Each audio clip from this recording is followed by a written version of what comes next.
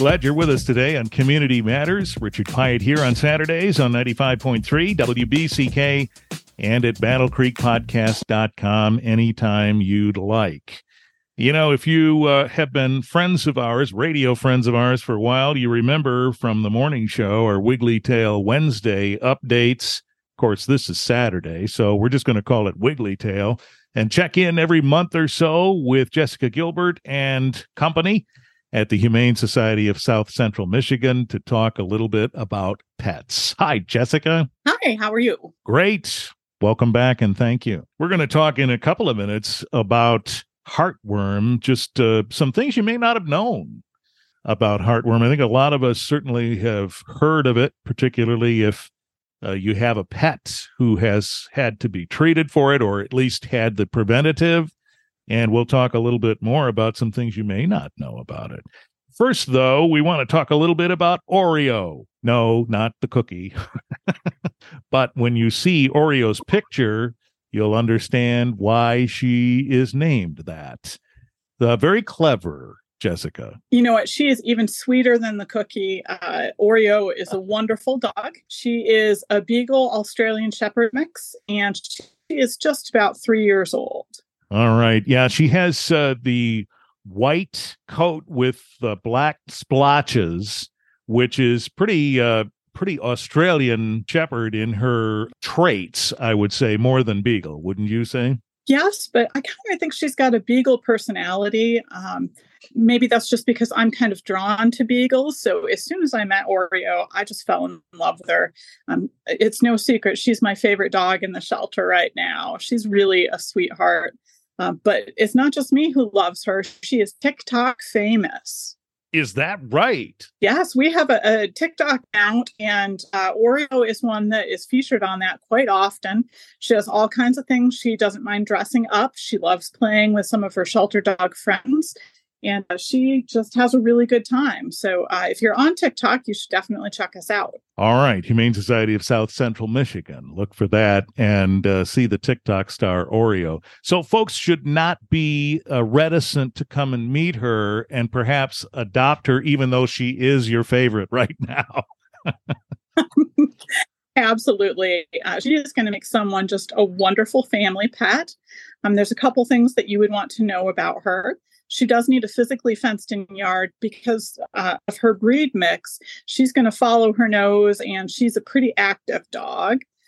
She prefers kids who are a little bit older. I get that. You know, not everybody loves toddlers.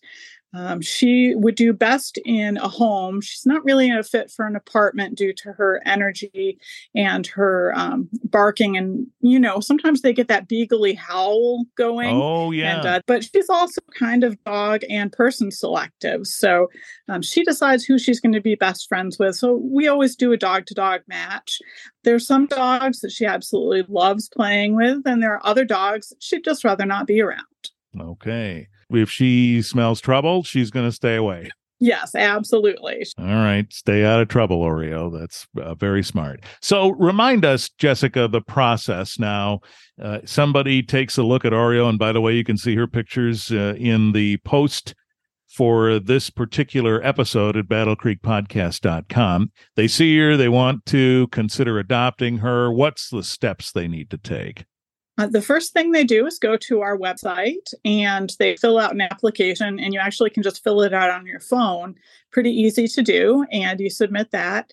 It takes us about 2 to 3 days to process it, and during that time, if you have animals in your home, we will call your vet and see about their vet records, talk to some references that you provide, make sure that everything looks great. And if it does, then we schedule a time for you and your family to come in and meet with her.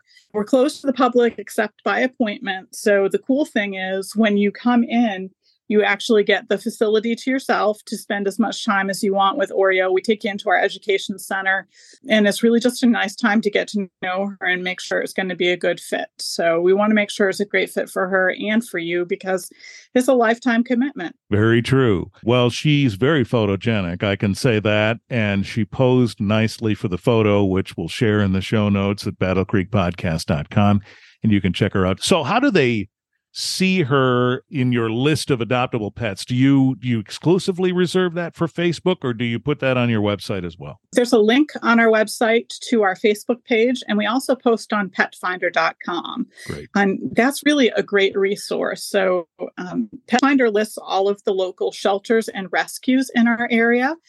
And you can actually narrow it down by zip code, by the amount of distance that you're willing to travel. If you're looking for an adult pet or a special needs pet, how big they are, how old they are, you can narrow it down for what you're looking for, and it'll pull up all of the ones that match that description, kind of like looking for a car online. So you can kind of figure out who you'd like to see from our area. There's so many great pets on there.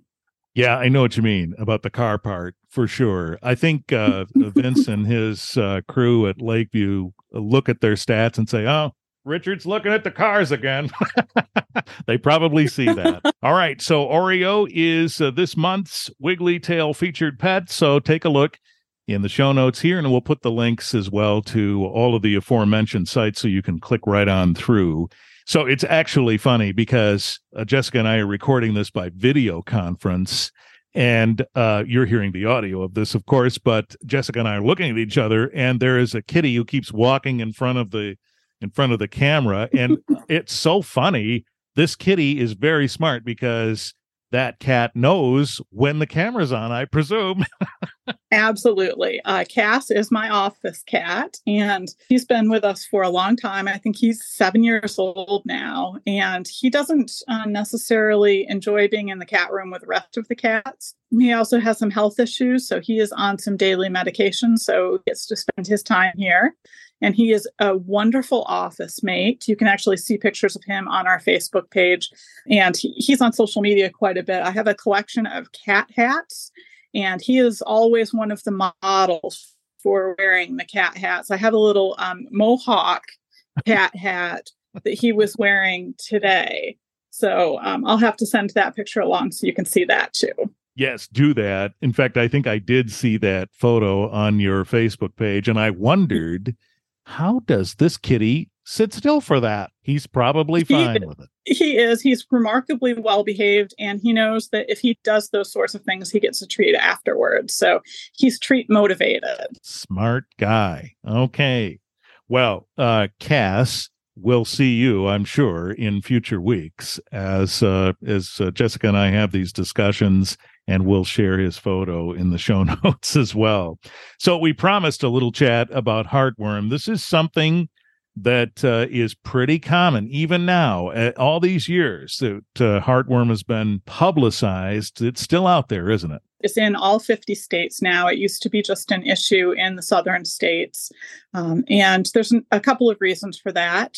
Definitely it's transmitted by mosquitoes. So I don't know about you, but sometimes in the spring it's early and we'll still have mosquitoes in our home. But we're also getting a lot of dogs transferred up from the southern states where they come up.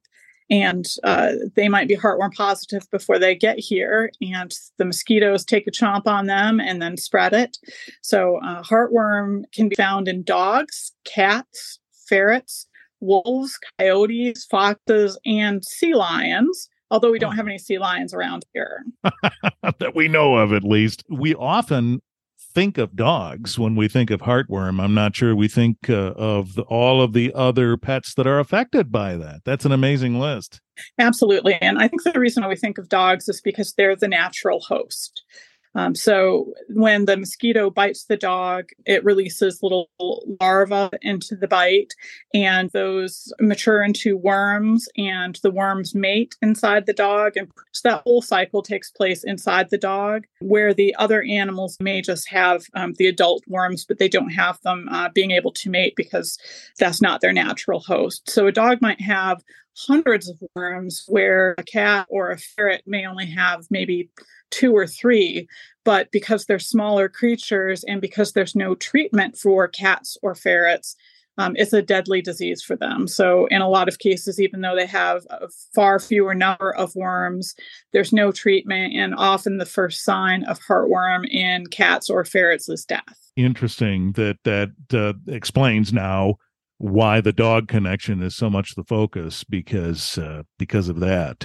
So how do you, Jessica, at the shelter then make sure that if an animal does have heartworm, or maybe you don't even know when they get there, how do you assure that they're treated or that they are healthy? The first thing that we do is we test, and the American Heartworm Society encourages everyone to test annually for both your dog and your cat. So when the animals come into our shelter, we test right away. And after we test, as long as they test negative, they are put on preventative, and they are kept on preventative while they're here at the shelter. If they test positive, again, there's no treatment for cats, so there's nothing we can do except supportive things. But for dogs, we actually, if we have the funding, we can do treatment for it. But it's not always successful. And one of the hard things about it, if the case has been going on for a while, the dogs wind up getting issues with damage to their heart, their lungs, and their arteries. So if it's an older animal that's had the heartworm for a while, it could have some health issues that would render the treatment not as effective or even dangerous to that animal. Okay, so an individual case-by-case study will determine what the course of action is in treatment. Right, do you have a preponderance of cases of this when pets come to you? Do you see that often, I guess is the question? We're treating probably 2 to 3 a year that we're treating. We have not seen any cats test positive, but we get a couple of cases annually of dogs. Other rescues may not test, so they may not be sharing that information. I know that veterinary offices, they report those numbers generally. It's a voluntary reporting, but that's one way to track it. We haven't necessarily seen that there are increases in the number of dogs who are testing positive, but it just makes sense that that is likely to be the case. So again, we keep our dogs on heartworm preventative year round. So you know that the dog has been tested and is kept on prevention. All right. So important to know as you consider adopting a pet, ask these questions. Certainly the Humane Society of South Central Michigan has this sounds like a fancy word, a dossier on each of their residents. And so that information would be part of what you would learn as you consider adopting Oreo or any other pet that might be available for adoption at the Humane Society of South Central Michigan. So once again, HSSCM is closed to the public, so you'll need an appointment to visit with Oreo or one of the other adoptable pets, and just visit their website, and you'll see all the details on that and take the first steps toward making that appointment and that visit. All right, Jessica, we always appreciate these updates, and we'll continue. We'll chat with you again next month with another Wiggly Tail prospect. Thank you. Thank you.